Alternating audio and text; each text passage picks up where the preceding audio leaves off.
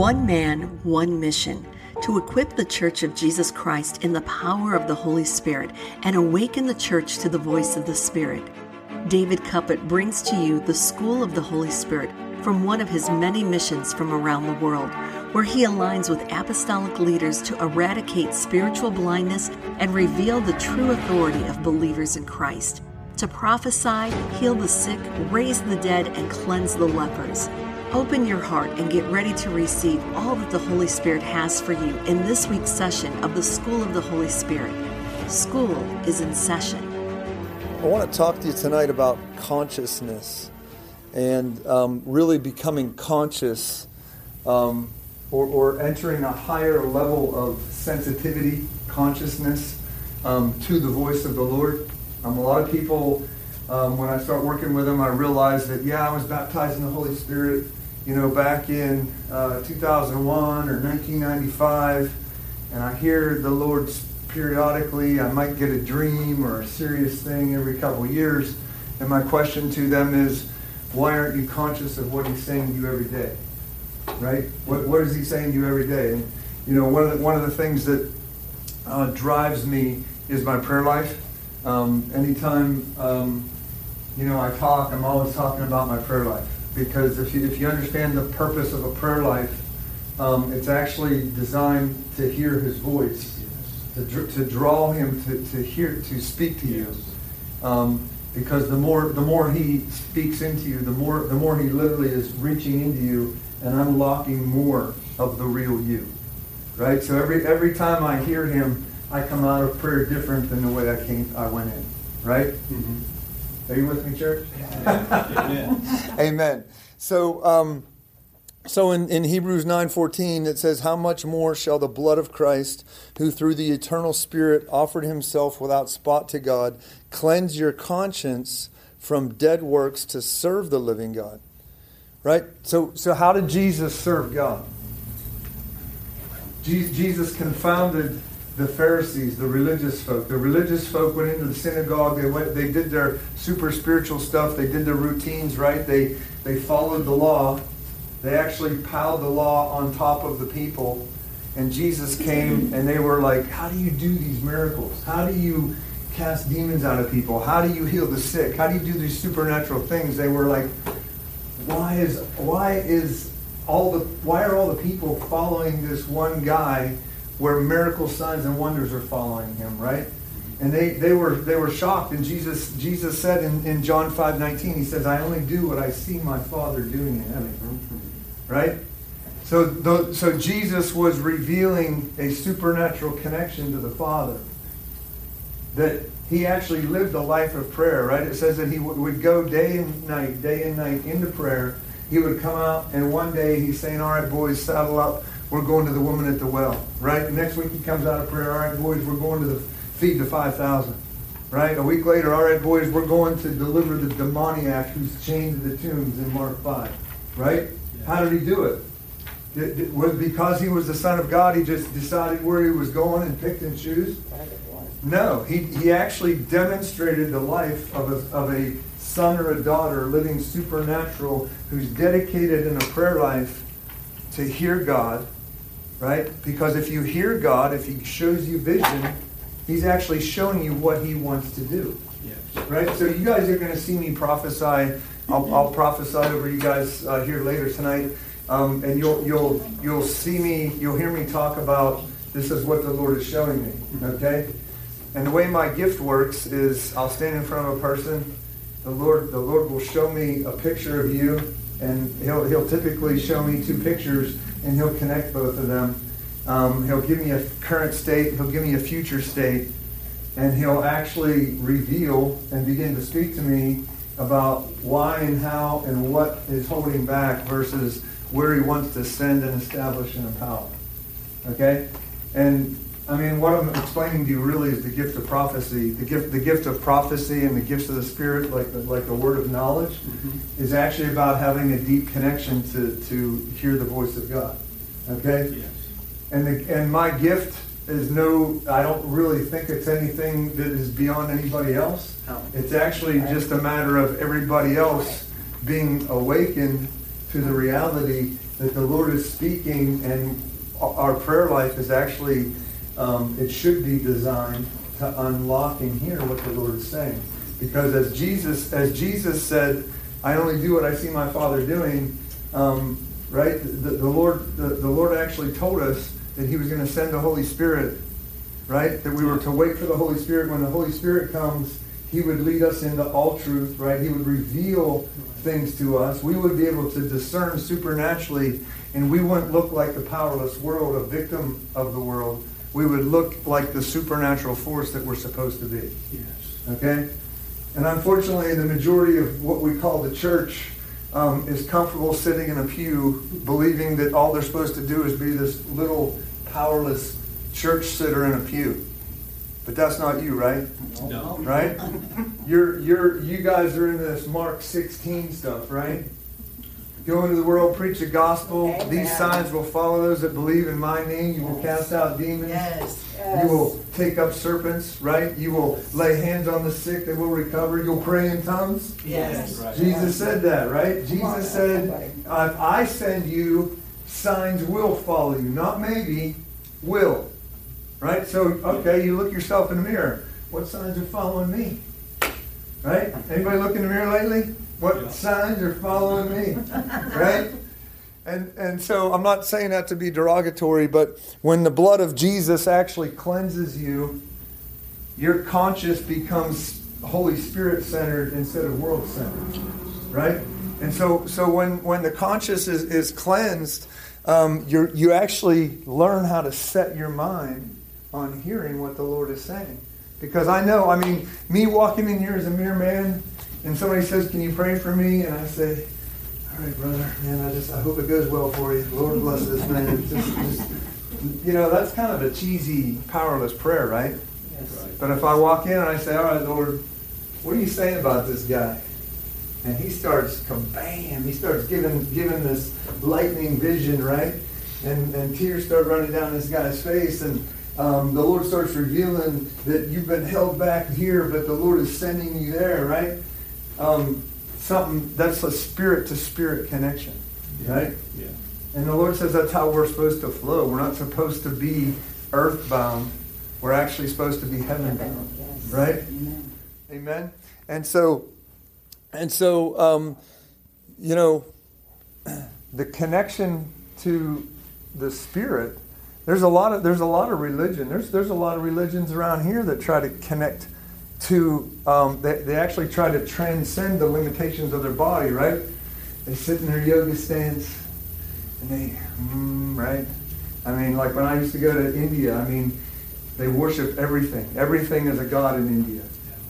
There's 30, 40, 50-foot statues of the elephant god, the monkey god, and all. People are laying in front of them, right, and literally worshiping them, and they're trying desperately to find. They don't care. Don't worship anything with the intent of maybe this is the right one. And when I go over there and somebody gets healed, and somebody, a blind person gets healed or whatever it is. They run to the altar, and I would have my interpreter. In India, you can preach about Jesus, you just can't preach that he's the only God. And the police and all that stuff, everybody's worried about what's going to happen. And my interpreter, he's shaking like a leaf because he knows what I'm going to do next. And I say, tell him that Jesus is the one true God, and all these others are a bunch of lies. He's like, really? I'm like, tell him. And he's shaking. He's going, Jesus, the one true God. Because he thinks he's going to get arrested and stuff, right? Maybe you are. Maybe I'm just naive. But I'm like, I'm not going to go preach without confronting the dead lying, the idol that keeps people bound to powerlessness. Yes. And so Jesus, as this one true God, he actually died so that you could be God conscious. Right? Because if you're still worried about what you didn't do, what you couldn't do, what you can't do, bound in fear, bound in pain, bound in limitation, you may not have been cleansed.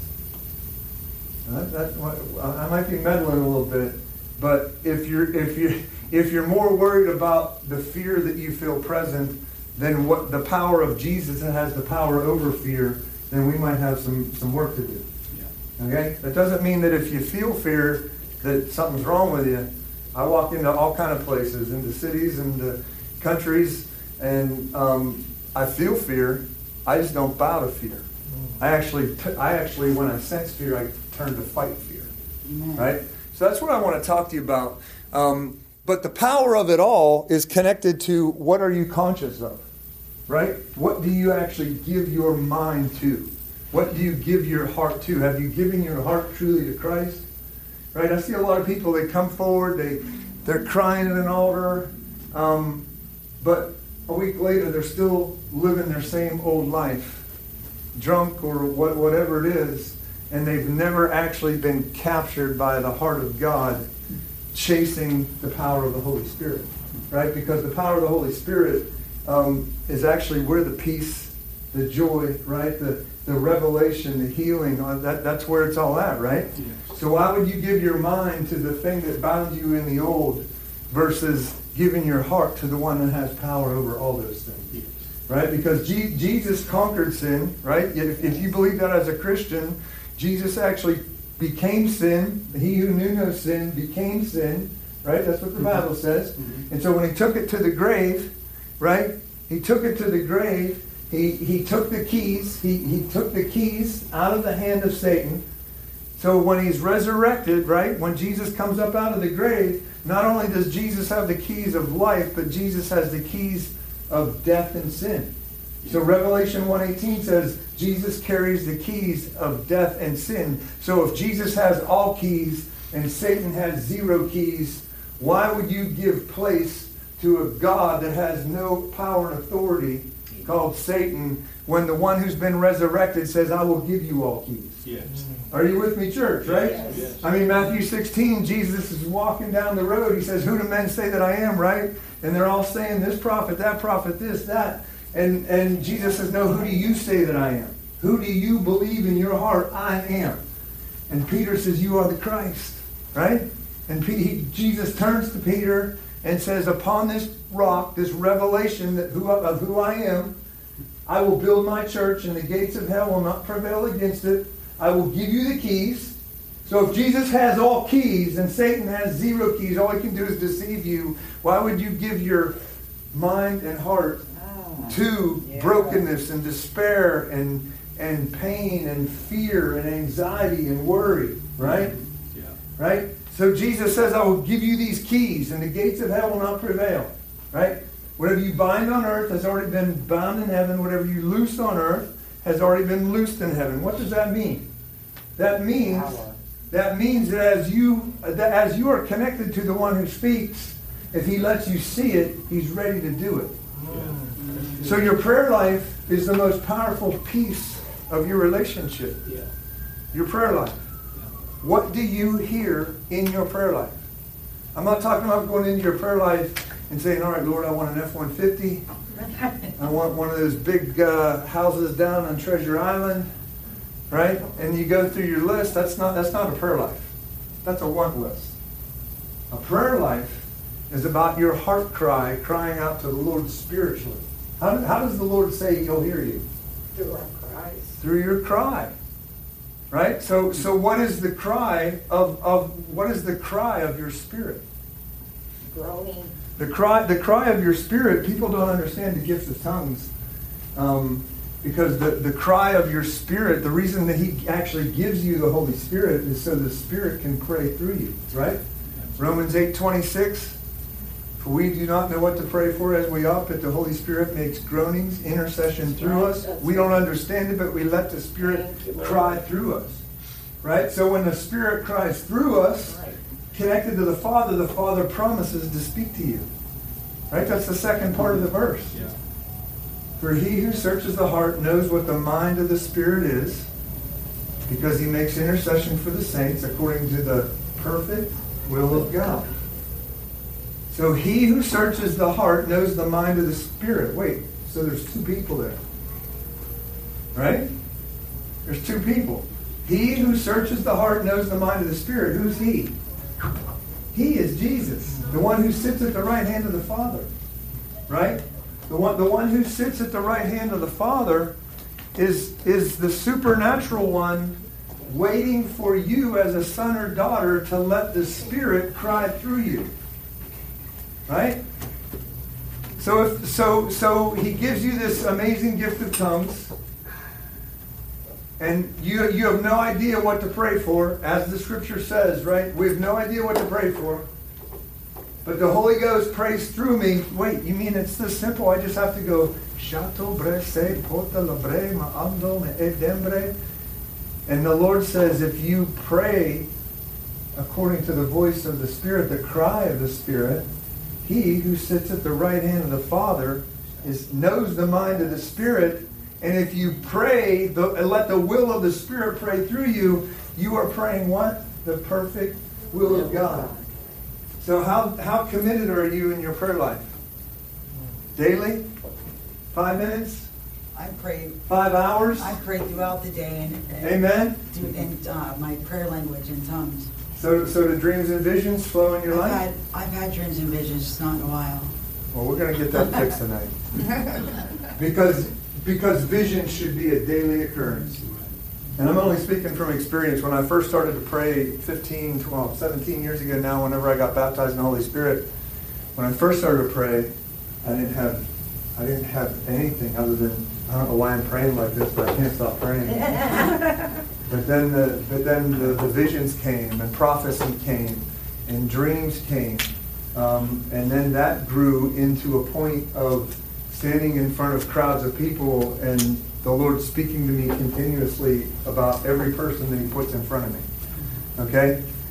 And so I'm only speaking from a guy who prayed 6 hours a day for a year and probably 3 to 5 hours a day for over 10 years.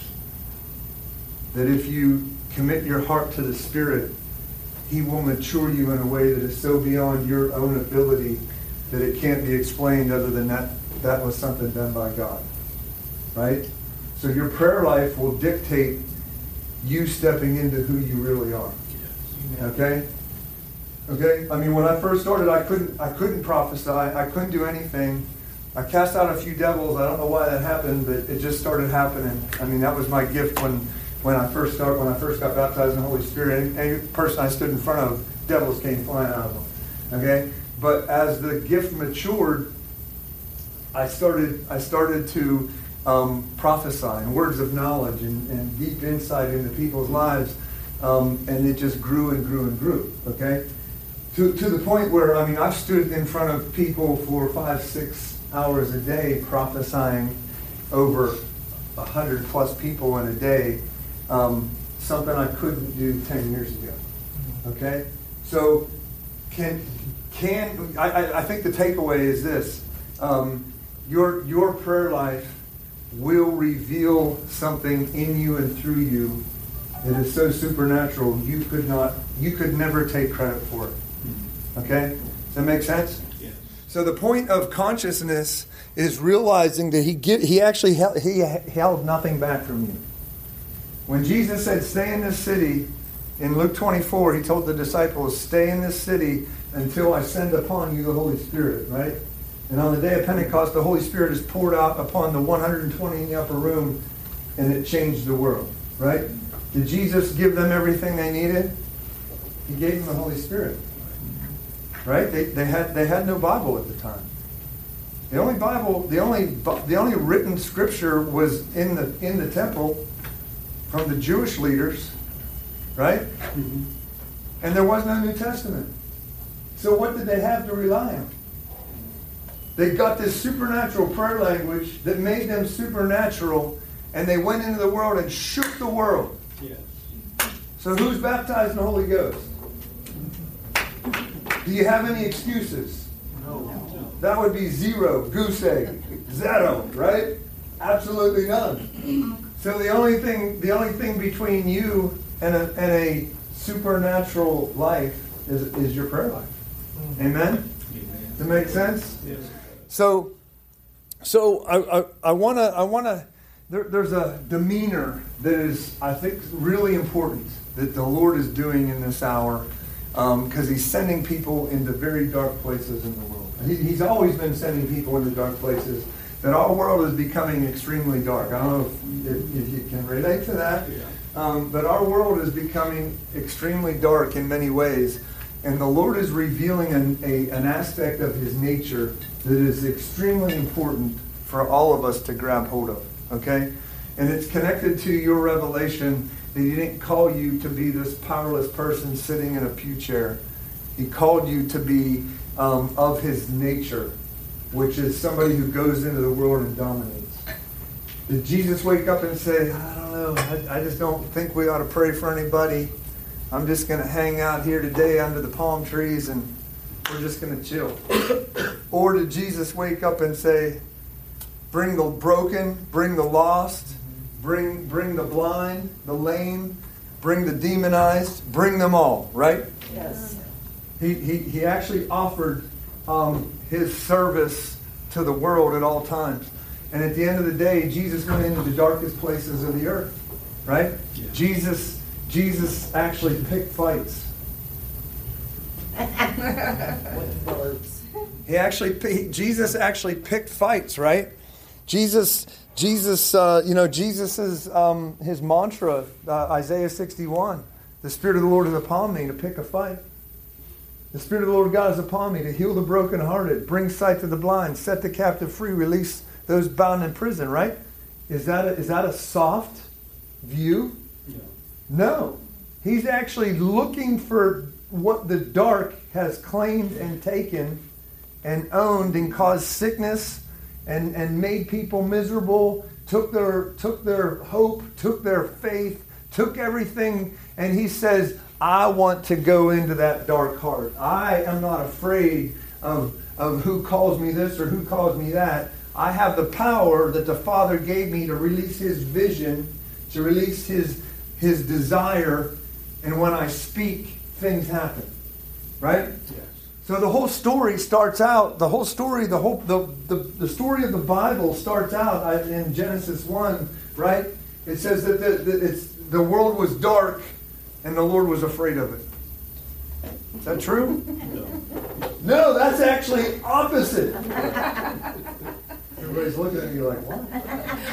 I'm setting you up. Yeah. So you have this dark world, and it says that the Lord hunted it. The Lord actually spoke into the darkness. Yes. And the darkness what? The darkness could not stop the light. Could not stop it. So let's take this a step further. So Jesus actually, he actually is looking for where the Father is sending him. Which dark place are you sending me to? Right? In John chapter 1, verse 1. In the beginning was the Word was God, and the Word was with God. He was in the beginning with God. All things were made through Him, and without Him nothing was made. Okay, so we have the Holy Spirit hovering in the darkness, waiting for somebody to release His Word, right? Yes. The Son of God, the Word, the living Word, right? He's known in heaven as what? In Revelation 19. The Word. Written on His thigh is the Word. The Word is a person, right? The Word speaks. He's speaking right now. And the key is, are we hearing Him, and do we have His heart to not fear this world, but say, yes, Lord, send me to this dark place in Tibet. Yes, Lord, send me to this place in Malaysia. Send me, Lord, to Los Angeles, where they have this satanic underground and they steal our kids. Wait, I don't want to go there. What if He called you there? Do you know that if He gives you the vision, He gives you all the power, all the ability, everything needed to own what He is speaking to you and go do it? Yes. So the issue is not, the only issue there is hearing Him. Okay? Because if you hear Him, if you grab hold of His vision and you hold on to His vision, you're going to be sent places.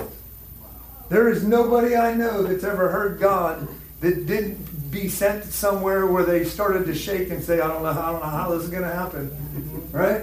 That's actually the evidence that it's not you, it's actually God, and He has to equip you. You actually have to trust that when you walk in, you get off this plane and you land in this foreign ground, and you get off the plane, you're gonna walk like this? You're gonna walk like this? You're gonna be like, yeah, He's right here. God's right here, right?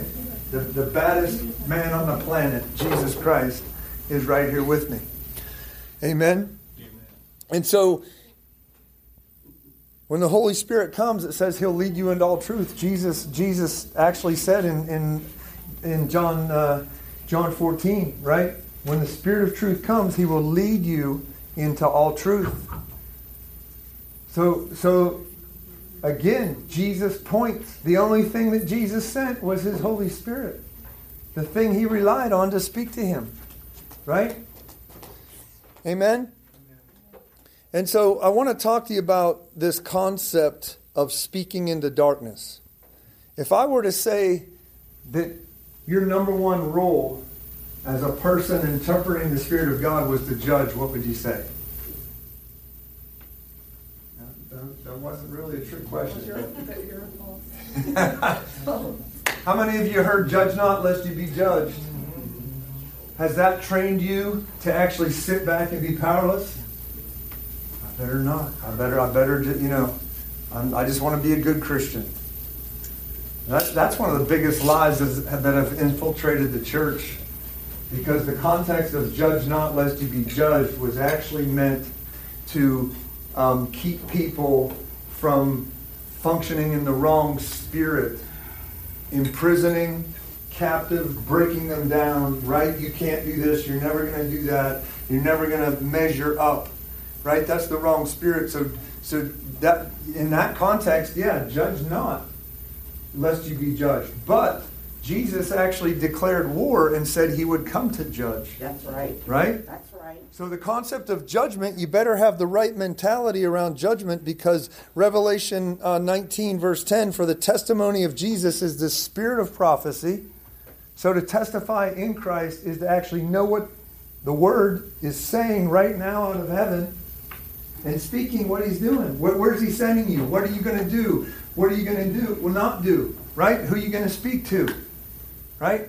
So actually when the prophetic comes on you, the prophetic is so powerful because it has nothing to do with you. You just know the Lord and you begin to interpret what He's saying to you.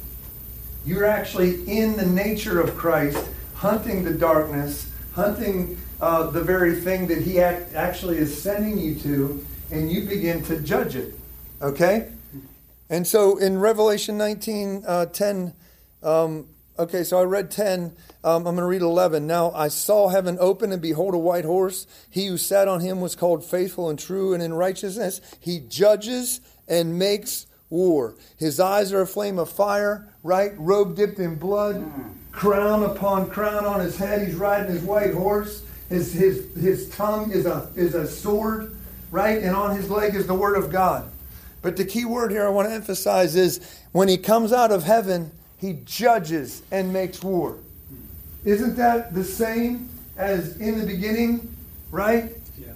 The world was void and without form, right? The darkness, the Spirit of God was released, present, and the Word spoke into it, and the light actually drove away the darkness. Yes. Is that not judgment? It is. That is heaven judging over the darkness, right? What I actually just described there is prophecy. That's what words of knowledge and the gifts of the Spirit, whenever you are actually hearing the Lord, you actually begin to release. This is the Lord's vision. Here's a word of knowledge. You're this, but you're that. Here's a prophecy. In 5 years, you're going to be doing this, right? You have no idea. It's dark. You're void. You're without form. And the Lord actually judges that lack of form and actually releases His form. Right? He is actually speaking into that dark place that does not exist, and the darkness can't stop what the Lord is speaking. So how powerful is prophecy? A lot of churches think that, well, I believe in Jesus, but prophecy and words of knowledge and gifts of healing, those are kind of optional things. And I'm like, dude, you missed it. You missed it. You actually are rejecting the very presence of God right here, right now. So you're going to say you believe in Jesus and you're sitting in that pew, but he's not speaking right now, confronting darkness. Everywhere I go, I don't know why, but Jesus starts to confront darkness. He starts to confront lack. He starts to confront inability. He starts to confront the need of deliverance. He starts to confront the need of healing. He starts to confront all the lies that this world has piled on every one of you. And somehow he starts to judge. And when he judges, that darkness doesn't have a chance. Yes. You're broken, you're ashamed, you're afraid, and you're depressed. And somehow when you get up off the ground, you're ready to take on the world. How does he do it? He judges what held you down, raises you up, and sends you. Get the picture? Yes. Amen? Amen. And so this picture of judgment is a huge thing, right? The word judgment is the Greek word krino. It means to properly separate, distinguish, and identify. So he's separating you from the dark thing that identified you, and he's re-identifying you according to his vision. Amen. You get a vision from God, baby, it's on. That people say, why do you pray? Because when I got my first vision, I went into my prayer room and I couldn't do this. And the next thing you know, I come out of my prayer room. Because he imparted something to me in a vision, he changed my life, and now I can do that. Now he sends me to do this. 6 months later, I go into my prayer room, and the next thing you know, I come out 2 days later, and I got this vision that we're going to go down to the YMCA, and these kids that are sitting in that YMCA every day doing nothing are going to get baptized in the Holy Ghost, and they're going to set their elementary school on fire. Amen? Amen. Getting the picture? The context of judgment is an extremely important thing. Look at your neighbor and say, you were born to judge. You were born to judge. In righteousness. In righteousness. And make war. And make war. You were born in Christ, to drive out darkness. To drive out darkness. By releasing the vision of God. By releasing the vision of God. In Jesus' name. In Jesus' name. You see, Paul said this. He said in 1 Corinthians 14, verse 5, he says, I wish you all pray in tongues, even more than you prophesy. Right. Amen? Yep. So why aren't all churches prophesying? Not praying in tongues. Because the devil is not afraid of you coming to an altar. Because you going to an altar doesn't change his future.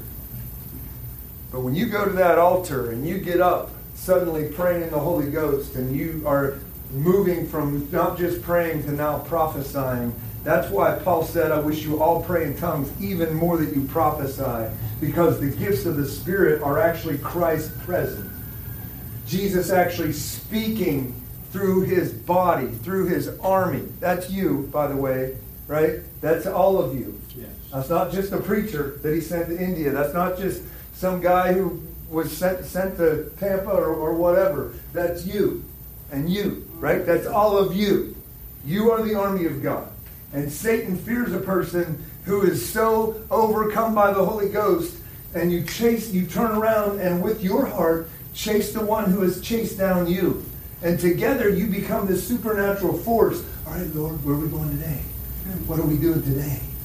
Oh my gosh. Can you imagine what life would be like instead of time to get up and make the donuts, and you roll out of bed, it's like, right? Come on, how many of you do that?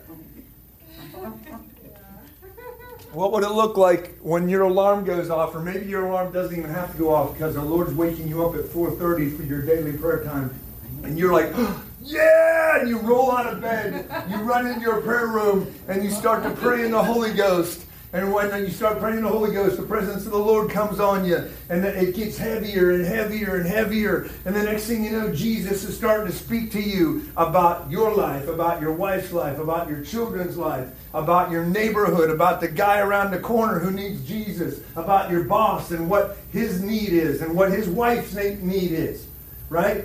About what your church need is, whatever, right? Yeah. What would your whole existence and expectation be if you truly had a mind that was conscious of Christ. That Jesus can change anything at any moment. All you need to hear him. Wow. And you wouldn't be afraid of the day would fear you. Wow. I mean, come on. How would you walk, man? How would you walk, baby? I mean, would you walk with a little bit of, swagger, right? And so, you get the picture?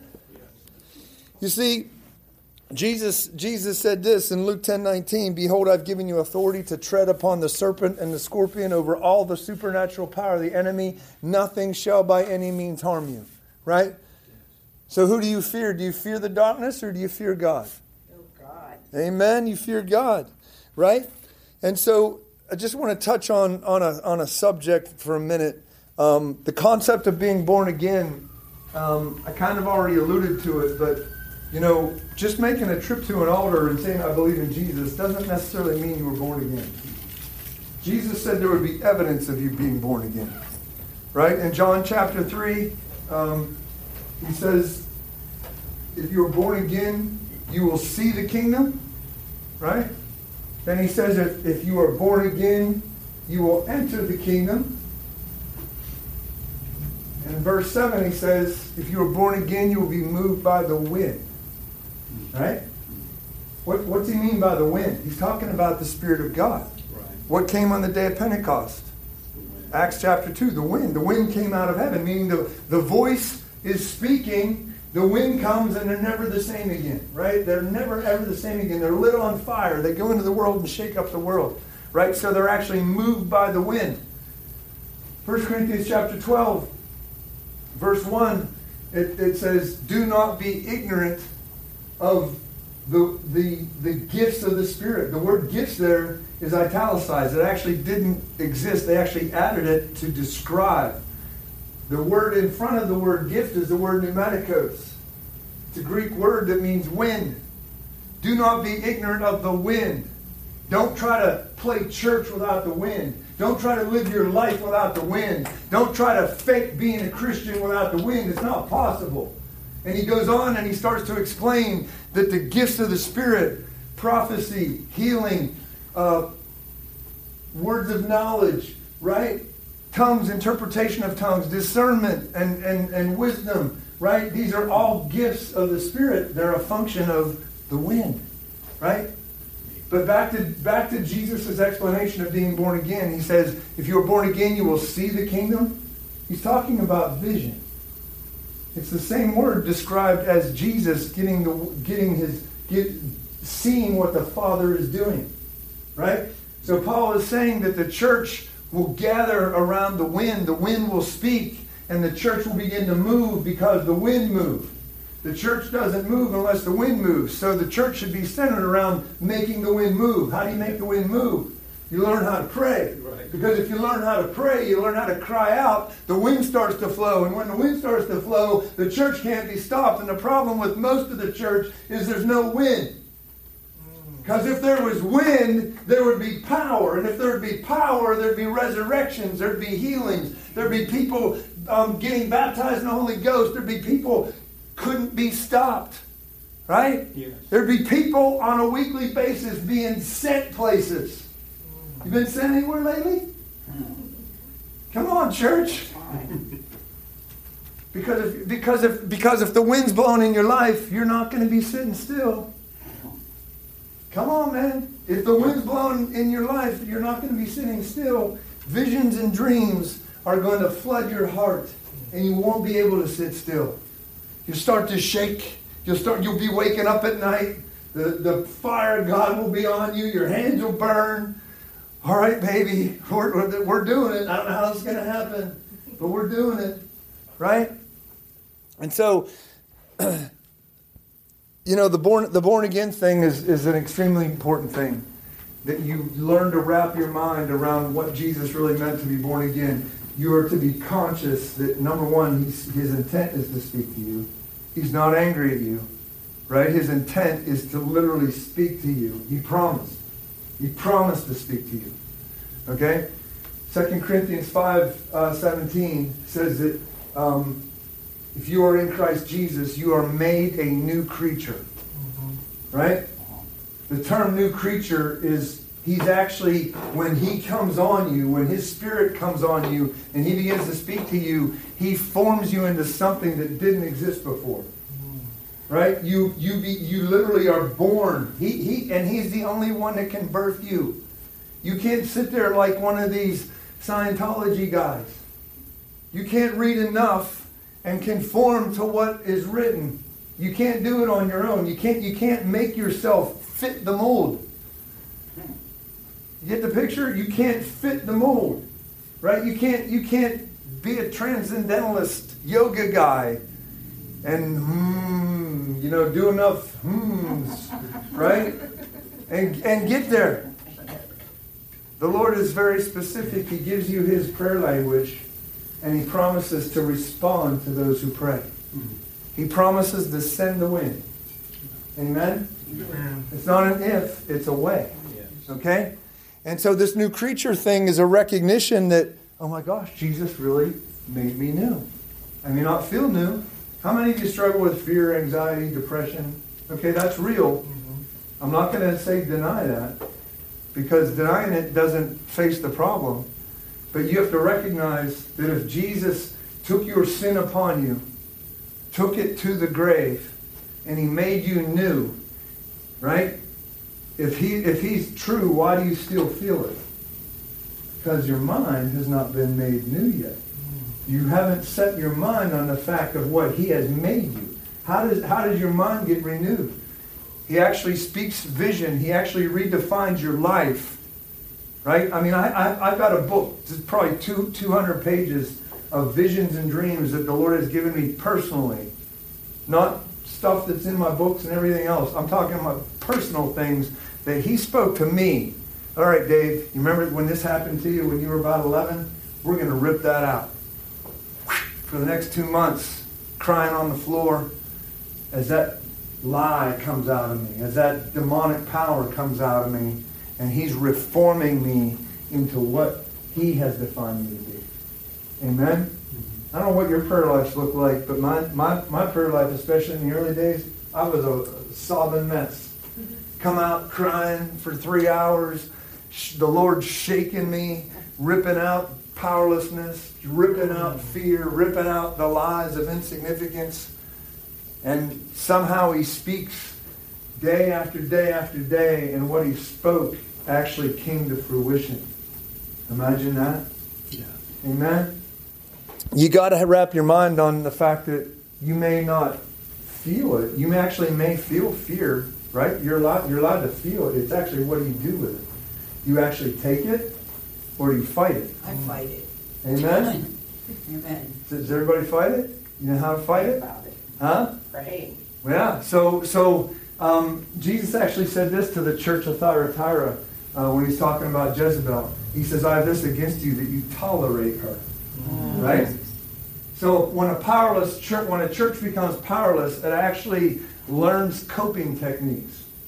It learns to tolerate insignificance, pain, suffering, fear, anxiety. You actually think and set your mind, even though he's touched you, you're still setting your mind on the dark.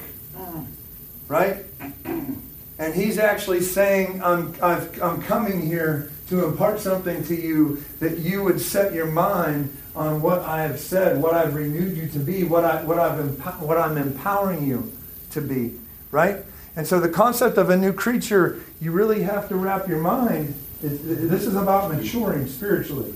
Okay? This is about the reality that you don't bow to what you feel and sense and what you lack. You actually chase what he has defined you to become. That's good. Right? Because he will fulfill the vision. Yes. Right? He spoke to the prophet Jeremiah. He says he touched his mouth. He says, what I let you see in the vision will root up, tear down, and destroy the dark, will build, plant, and establish the new. And then he asked him, I'm showing you a vision, Jeremiah. This is in chapter 1, right? He says, I'm showing you a vision, Jeremiah. What do you see? Jeremiah says, I see an almond branch, right? And he goes on to describe it. And the Lord says, you have seen well, for I will execute what I let you see. So is Jeremiah the only guy that God cares about? No. Jeremiah is actually an example of a person connected prophetically to the Lord, that if you get a vision, my God, my life's changing. If I get a vision, my God, the whole family is going to be delivered. If I get one vision, right, India is going to be shaken. How do you explain a guy having a series of dreams, and the next thing you know, he's standing in front of 10,000 people in India, right, and seeing miracles? I couldn't do that. All I did was I received a dream, and the next thing you know, I bought my ticket. And when I bought my ticket, people started walking up to me and saying, I don't know why, but I feel this thing. I think the Lord's saying I'm supposed to give you $1,000. I had attorneys that aren't even Christian at work walking up to me and say, I just feel like I'm supposed to give you this. I mean, in a modern workplace, here's $500. Here's $1,000. I couldn't take any credit other than the Lord gave me a dream. I said yes, and it flowed out. Amen? Yes. And so you may say, well, I don't know, how's that really work? How does that work in my life? All I can testify to you is your prayer life becomes so important that you become so conscious of the Lord, and you believe so profoundly that as you pray, you know He's going to speak to you. As you pray in tongues, you know He's going to speak to you. And when He does, it's for real. Amen? Amen. When I first got to India, the first couple days I was there, I was preparing all these messages. I was like, oh my gosh, I'm going to India. And the contact, the guy I didn't know, that I'm sending thousands of dollars to, that I had to trust because that's who the Lord had called me. Still have no idea how this works, right? I'm preparing all these messages because he says, oh yeah, we got you set up with pastors, we got you set up with crusades at night, we got you set up with churches all day, preaching, prophesying 12 hours a day. I don't know how it all worked, but so I'm preparing all these messages, right? And so when I get there, the Lord comes into my room and He says this. He goes, I didn't bring you here to tell them about me. I brought you here to introduce me. And the next thing you know, he starts talking to me about trusting His vision. Okay? And when I start trusting His vision, I mean, I would go church service to pastoral service to crusade, and all I would do is stand up and say, "This is what the Lord is saying," and there'd be hundreds of people come and get baptized in the Holy Ghost. I can't explain it other than learning to trust that, number one, the Lord is going to speak, and when He does speak, supernatural things happen. Right? How many of you have been going to churches over the years, and hundreds of people walk out the exact same way they walked in? Right? Yep. But what happens when you walk in and the pastor says, you know what, there's not going to be any preaching today, and he says, Tommy here had a dream. Tommy's going to share the dream, and when he shares the dream, 50 people get baptized in the Holy Ghost or some supernatural thing because the group let the Lord speak through the body. Amen? And so, I'll tell you a quick story before we pray here, because I had a dream this morning I want to share with you that I believe is what the Lord wants to speak to you about. Okay? But before I get to that, I had this experience in 2018. I was in India. Just landed in a city called Vijayawada, and the Lord wakes me up in the morning. It's the morning we're supposed to have this pastors' conference. And in India, you typically have to pay $5 a person, $5 a pastor to get them there. They organize buses and stuff, and they drive around. And so when I go, if I budget, you know, when you go to a third world country, there's no such thing as offerings or anything, right? I mean, it's actually, I have to raise money and then budget money before I go, okay? So in this particular pastor's meeting, we budgeted for 100 pastors, right? 500 bucks. And so we're on a strict budget because I have crusades, thousands of dollars invested in crusades and other things we're doing. So we're doing 100. We're planning for 100 pastors. And so this pastor organizes this. He believes he has about 100 pastors lined up. Okay, and so I show up to the city the night before. I go to bed. The Lord wakes me up in the morning, and when He wakes me up in the morning, He shows me a picture of a pregnant woman, a very pregnant woman, that is crying because she has a python snake wrapped around her belly, and this snake is squeezing the life out of her and trying to kill her baby. And the next thing the Lord shows me is this angel stands beside the woman, takes the serpent by the head, and begins to uncoil the serpent.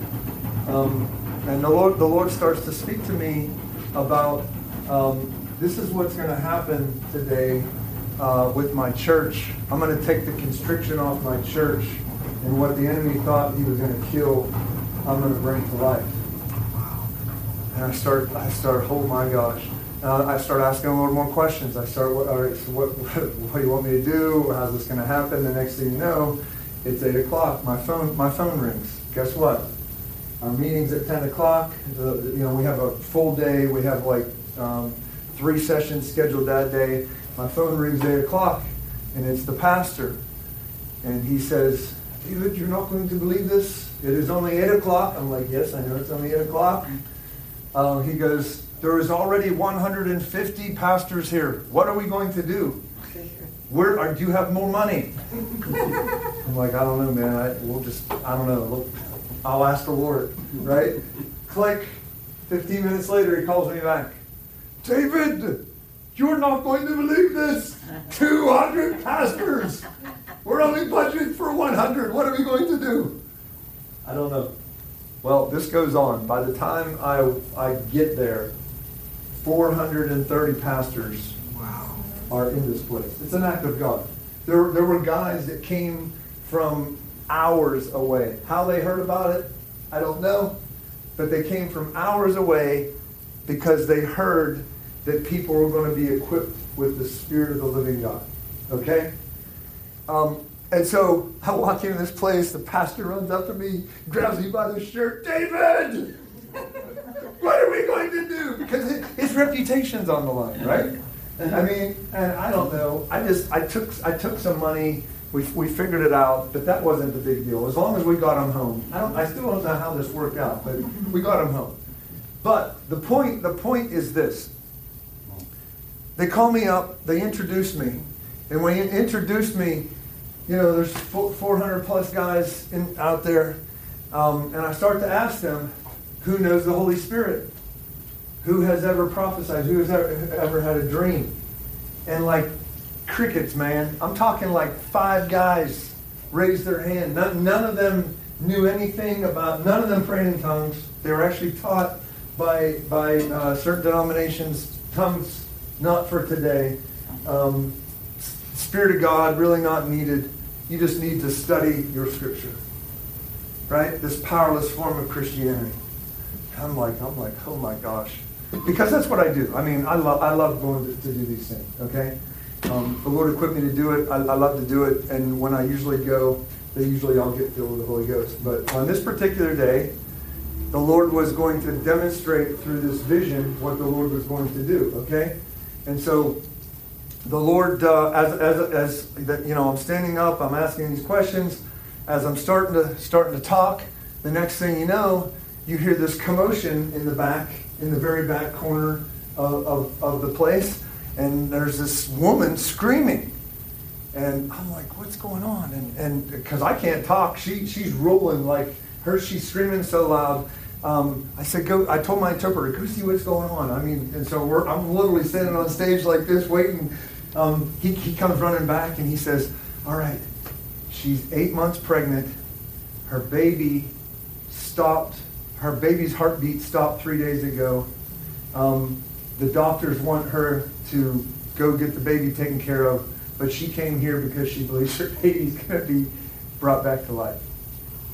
I said, bring her up. So we brought her up, okay? Now, I already have vision. You know, the only reason I'm bold at this point is because I have this vision from the King of Kings. This one who has crown upon crown and burning eyes of fire.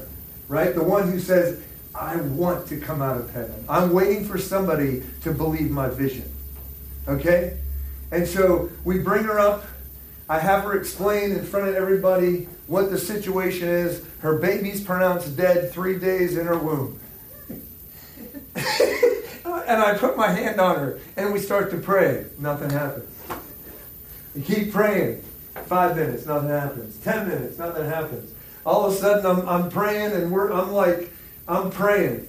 I'm praying in English and I'm praying in tongues. I'm praying in English. I'm commanding this baby to come to life and I'm praying in tongues. And they're all looking at me like, okay, we understand English, but what's that? I command you to come to life in the name of Jesus. I got a vision from God that says He is removing the constriction and He is bringing life back into this child in Jesus' name. And the next thing you know, I felt a kick. And she went, as loud as she was screaming, not taking no for an answer, and coming into this place. She's now standing there, and her baby is kicking. And that she went from absolute desperation and brokenness to the most powerful woman on the earth. Right? She's standing there saying Jesus Christ is real. She was a Hindu. She was a Hindu, and now she's declaring that Jesus Christ is real. Okay? And the only reason she came is because she heard that a guy with miracles and stuff is coming. And didn't matter who it was, but now she's claiming Jesus Christ because her baby came to life. Right? And so I didn't stop there, because the woman was an illustration. The woman in the biblical meaning of a woman is the church, right? The bride. Okay, so the prophecy to the body, to these 430 pastors, was that the Lord is removing the constriction that you put on your body, that you put on your bride. You, the pastor, you put that constriction on your bride because you hold back His Holy Spirit. And today His power of the Holy Ghost is removing this demonic theology. Because it is a demonic theology that is anti-Holy Spirit. Make no bones about it. And I am removing this, says the Lord. I am removing this constriction. And just as I brought this woman's baby back to life, I'm bringing my church back to life. What do you think happened after 430 pastors got baptized in the Holy Ghost, praying in tongues, and are supernaturally set on fire? How many people do you think they went back and touched? 430,000? 400 or 43,000? I don't know. How many? 100? Do they each have 100? Do they each have 500? Do they each have 1,000? How many people are they going to touch in their life that says, I saw this woman come forward with a dead baby and she left with a baby kicking, and then we all started praying in this strange language and we felt the fire of God, because that's what happened. Guess what? You know when I preached? I preached for 20 minutes on the Holy Spirit in Acts chapter 2. That He came to send the power of God upon you, and the miracle that you just saw will work through every one of you. Right? The next thing you know, they're sitting there and they're going, and then that 1, 2, 3, 4, and it's like a fire wave that starts to flow through these guys, and they're all praying in the Holy Ghost. And we sat there, you know what we did for over an hour? 15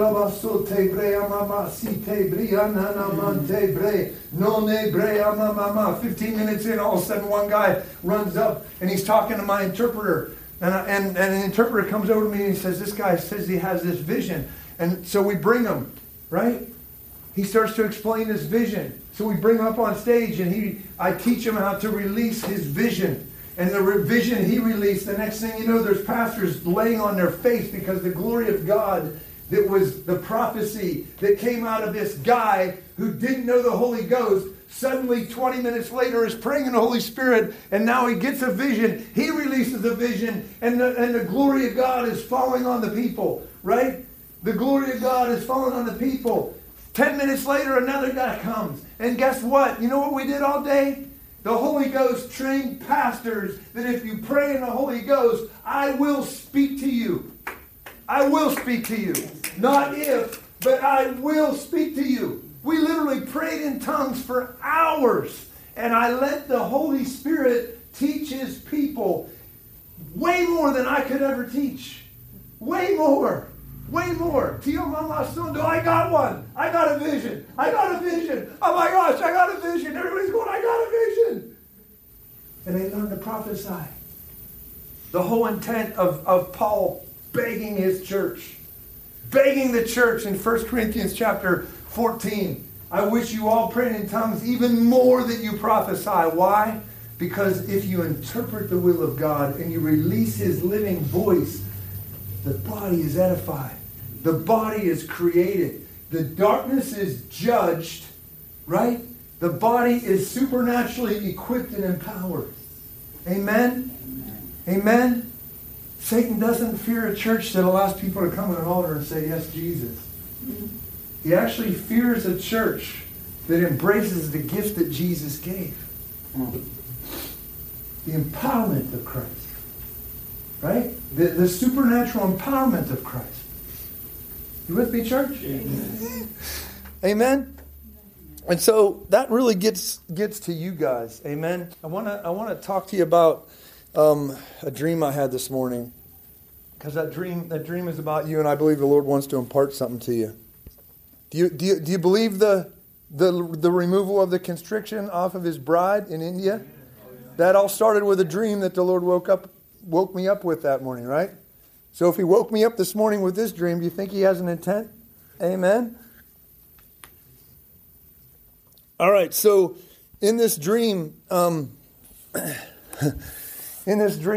this morning, I wake up and the Lord, I woke up, I have these dreams a lot, but in this dream I was preaching and I was prophesying over these people. I love to do it. I dream about it. I literally dream about it. And I have these two guys, I have my hand on each one of their heads, and I'm prophesying, and all of a sudden the Lord woke me up out of the dream and He shows me this vision. He shows me on my knees in heaven, and when I put my head up, He's walking toward me. And I stand up and He's holding this ivory box. Okay? This little ivory box. He hands it to me. I take the lid off of the white ivory box. And there's a scroll in it. So I take the scroll out. And as I take the scroll out, I also see that there's this group of angels that are now standing behind Jesus. And there's this one particular angel. That's this lead angel. His name's the Reaper. The Lord has introduced this angel to me probably about 6 or 7 years ago, and I see this angel at different times when I go places. And so this particular angel is standing behind Jesus as I'm now holding this scroll that I took out of the box He gave me. Okay, Jesus touches the wax on the scroll. The wax melts off, and I can open the scroll. Okay, and when I open the scroll, I see this childlike picture where I'm standing in front of a person, and I'm reaching inside of this person, and as I'm reaching inside of this person, I grab hold of this demonic power, and this angel called the Reaper and these other angels are all reaching at the same time, and they begin pulling this entity out with me. Okay? Jesus starts to speak to me at this moment, and he makes this statement to me. He says, be conscious of driving out demons. Be conscious of driving out demons. Okay, and I want you to realize what Jesus is saying in this moment. There's a scripture written on the bottom of the picture, and it says Luke 11:20. Luke 11:20 says, if I cast out demons by the finger of God, surely the kingdom of heaven has come upon you. Right? And so, the finger of God, what is the finger of God? The finger of God is actually the Holy Spirit. It is God's hand. So what is the Holy Spirit? The Holy Spirit is God's hand on earth. It is the one who will execute the work, right? And so when the Lord is saying, be conscious, right? Be conscious of casting out demons. Do you think he's pointing you in a direction? Do you think he has an intent of where he wants you to set your mind? Do you think there's going to be deliverance coming to any of you? Yes. Are you getting the picture? I mean, I don't know. I can feel the presence of the. There's a presence dropping in here right now, right? There is the Lord is actually showing up to confirm His vision, Yes. and He's saying, "I'm calling you to be conscious of casting out demons." How many of you fight the demonic world? How many of you think that your life goes smoothly and you just beat yourself up once in a while and you just work harder and everything kind of works itself out? Or do you recognize that behind every lie, behind every deception, behind every stronghold is a voice that is not the Holy Spirit, it's actually a demonic voice? Yes. Right? So why would you give any place to the devil in beating yourself up, in any limitation, any inability, any fear you feel, any anxiety you feel, any panic you feel? Why would you actually give your enemy a place when Jesus is saying, be conscious of casting out demons? Jesus is saying, be conscious and wage war, right? In righteousness, judge and make war, right? In Isaiah 11, it describes Jesus with the sevenfold Spirit of God on him. It says Jesus was clothed in the spirit of wisdom, the spirit of understanding, the spirit of counsel, the spirit of might, the spirit of knowledge, meaning intimacy, and the fear of the Lord. And it goes on and he says, Jesus did not judge by the hearing of the ear or the seeing of the eye, but he judged with the gift of true discernment. Jesus discerned the presence of God, the vision of God, and he discerned his enemy. Right?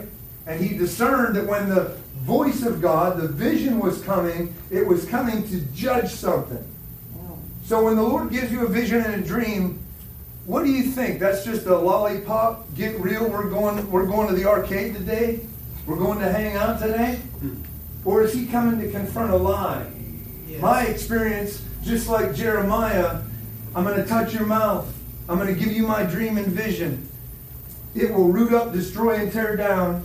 It will build and plant my kingdom.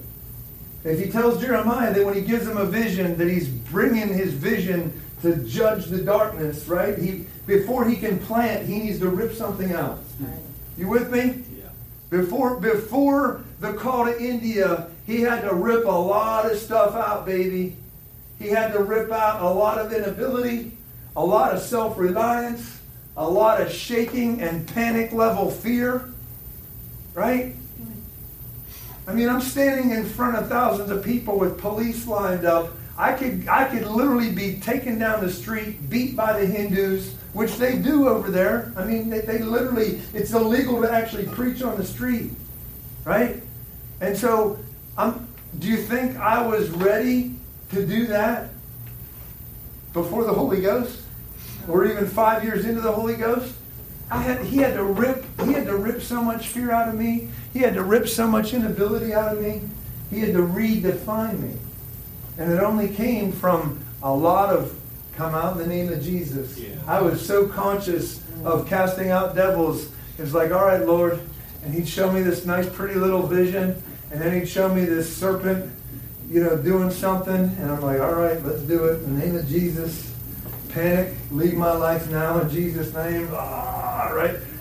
Can anybody relate to that? Amen? And so, the army of the Lord is actually built in the conscious connection to the Holy Ghost.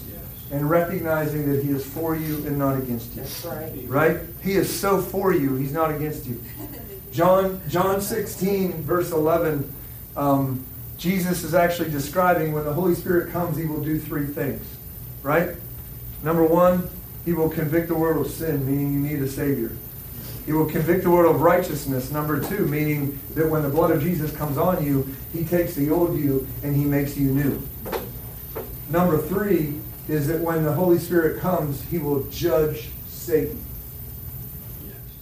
So if you are not functioning in the demeanor, in the nature of recognizing you have an enemy, and not only is Jesus he's already made you, he's convicted you of sin, you become a follower of Jesus, he makes you righteous, he makes you new, right? The third thing is you become a hunter-killer. You actually literally become a hunter-killer of the enemy that hunted you. What would happen with the first demon that you cast out and drive out of your life, your family's life? Do you think that they don't talk? The first demon that's cast out of you and your family, they run back, right? Jesus said that when a demon's cast out, they're shocked. They're like shaken. Oh my gosh, I lost my home. Right? That's Luke 11. Read about it. When the demon is cast out, they're shaken. I lost my home. They go into dry places. They find no rest. So they find 7 buddies, and they come back and they try to overpower you. But you're like, no way, baby. Not today. The Lord has called me to judge panic. The Lord has called me to judge depression. The Lord has called me to judge fear. The Lord has called me to judge inability. Right? Yes. And the next thing you know, it's like your prayer life becomes this place of war where you roll out of bed and it's like, all right, who we fighting next? What are we doing now? Who we going after today, Lord? Right? Deliver me. Come on, there's a deliver me, Lord, peace. But then there's an accountability where Jesus is saying, I want you to be conscious of casting out devils. So if you were to take inventory in your life, how many have cast demons out of themselves? I've done self-deliverance. There you go. How many have never cast a demon out of themselves? Oh, I'm good. Oh, I'm good. Nothing wrong with me. I'm going to be very frank with you, and this may offend some people, but if you've never had a demon cast out of you, either by yourself or by somebody else, you're fooled. Demons are part of those demonic or those evil thoughts. Yes. Right? That when you're laying there and that panic comes on you, you're starting to shake, and you just can't stop the rat trap from rolling in your head. Do you think that's just you? Heck no, that's not just you. That's about 100 of his friends coming down on you, breathing demonic fire on you, trying to intimidate you, trying to keep you from what you're about to become. But if all of a sudden you rise up and you become conscious that Jesus actually said this in Scripture, Mark 16, in my name, you will go into the world and preach the gospel. These signs will follow you. You will cast out demons. You will be conscious of casting out demons. Right? Literally conscious. When I first got filled with the Holy Ghost, you can ask my wife, for about 5 years, all I did was cast demons out of people. I can't explain it. I would start to pray for a person, and they'd start to shake, and I'd say, that's a demon of XYZ, and boom, this demon they'd fall to the ground, start to scream, start to cry. Everywhere I went, all I did was cast demons out of people. Hey, can I pray for you? Can I pray for you? Can I pray for you? I used to stand in the back of the church, and the Lord would, in the middle of praise and worship, the Lord would start to talk to me, and he'd highlight a person over there. This is what I want you to say to this person. This is what's going to happen. This is what we're going to do. I'd wait till service was over. I'd say, hey man, can I pray for you? I'd walk up. He'd say, yeah. So I started to pray for him. Next thing you know, it starts to scream and cry, and this demon come out. And the point is, guys, seeing a lot of demons come out of people, and there's nobody that I could say that I know in the church world that doesn't really have any demonic issues, right? That's a fallacy. Yeah. That's a lie. That is actually fed by Satan. If Satan can get you fighting yourself, does he have to worry about anything? if you don't believe the foundational element that Jesus is the one who births you, Jesus actually reforms you by birthing you. That's what he means by being born again. What existed before does not exist now. Right? What existed before the encounter with the Holy Spirit is an old thing. And he has made you new. And if he's made you new, you should never be fighting you. Right? Oh my gosh, I wish these thoughts would just go away. I'm so tired of this. Why does this always happen? Why does depression just keep coming back on me? Huh? Yeah. You're beating yourself up. Instead of being conscious of casting out demons, you spend more time beating yourself up and actually becoming a victim of your enemy's design. Instead of believing the prophetic revelation of the Lord, that he has a plan for your life, he has a purpose for your life, thoughts of peace, a design that he wants to unlock in you. Yes. And it begins by somebody believing, oh my gosh, that could be a demon. That could be a devil. Right? That could be a demonic entity. Right? So, I don't want to put anybody on the spot. But, can you relate? Yeah. Yeah? So, does anybody feel convicted? Like maybe they need to start fighting? Yeah? How about this? How about we stand up and I'm gonna pray for you.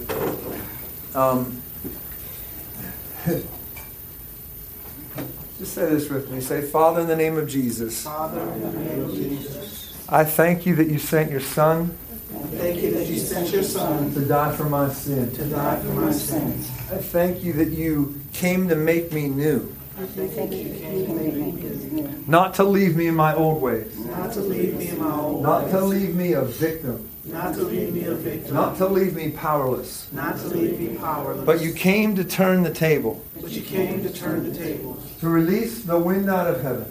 To release the wind out of heaven. To baptize me in fire. To baptize me in fire. That I would dream your dream. That I would dream your dream. And see your vision. And see your vision. That I would become. That I would become. What you have destined me to be. What you have destined me to be. For you have made me new. For you have made me new. According to your promise. According to your promise. And I am a son of the promise. And I am a son of the promise. Not a victim of the darkness. Not a victim of the darkness. You said in Luke 24. In Luke 24. To stay here. To stay here. Until I send the promise of the Father. Until I send the promise of the Father.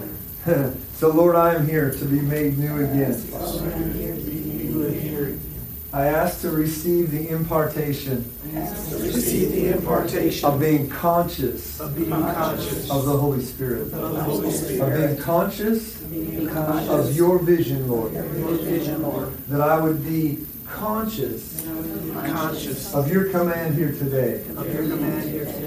That I should take up serpents. And cast out demons. I will fight the fight. I will fight the fight. I will not be a victim. I will not be a victim. But I will be the victor. But I will be the victor. In Jesus' name. In Jesus' name. I command fear. I command fear. To leave my life. To leave my life. I command depression. I command depression. To leave my life. To leave my life. I command brokenness. I command brokenness. To leave my life. To leave my life. I command pain. I command pain. To leave my life. To leave my life. I command all anxiety. I command all anxiety. To leave me now. To leave me now. Every demonic power. Every demonic power. Leave me now. Leave me now. In Jesus' name. In Jesus' name. All right, take a deep breath. Is everybody here pray in tongues? Is there anybody here that doesn't pray in tongues? That would like to pray in tongues? You would like to? Amen. All right, Father, in the name of Jesus, I release the baptism of the Holy Ghost right now in Jesus' name. Lord, let the power be released right now in the name of Jesus. In the name of Jesus. You got it.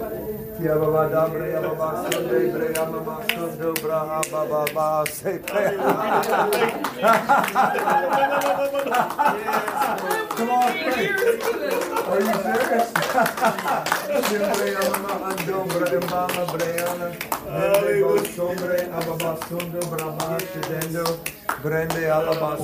Thank you for joining this week's episode of the School of the Holy Spirit. For more information or to request David at your church or conference, please go to davidcuppett.org, davidcuppett.org, or fivestoneministries.org. You can also find the School of the Holy Spirit podcast on iTunes, Spotify, and Charisma Magazine. For a deeper dive into the Holy Spirit, we encourage you to purchase David's new book entitled Wisdom-Filled Warriors, available on Amazon. We pray that you will encounter the Holy Spirit in a transforming way and become all that Christ has prophesied over your life.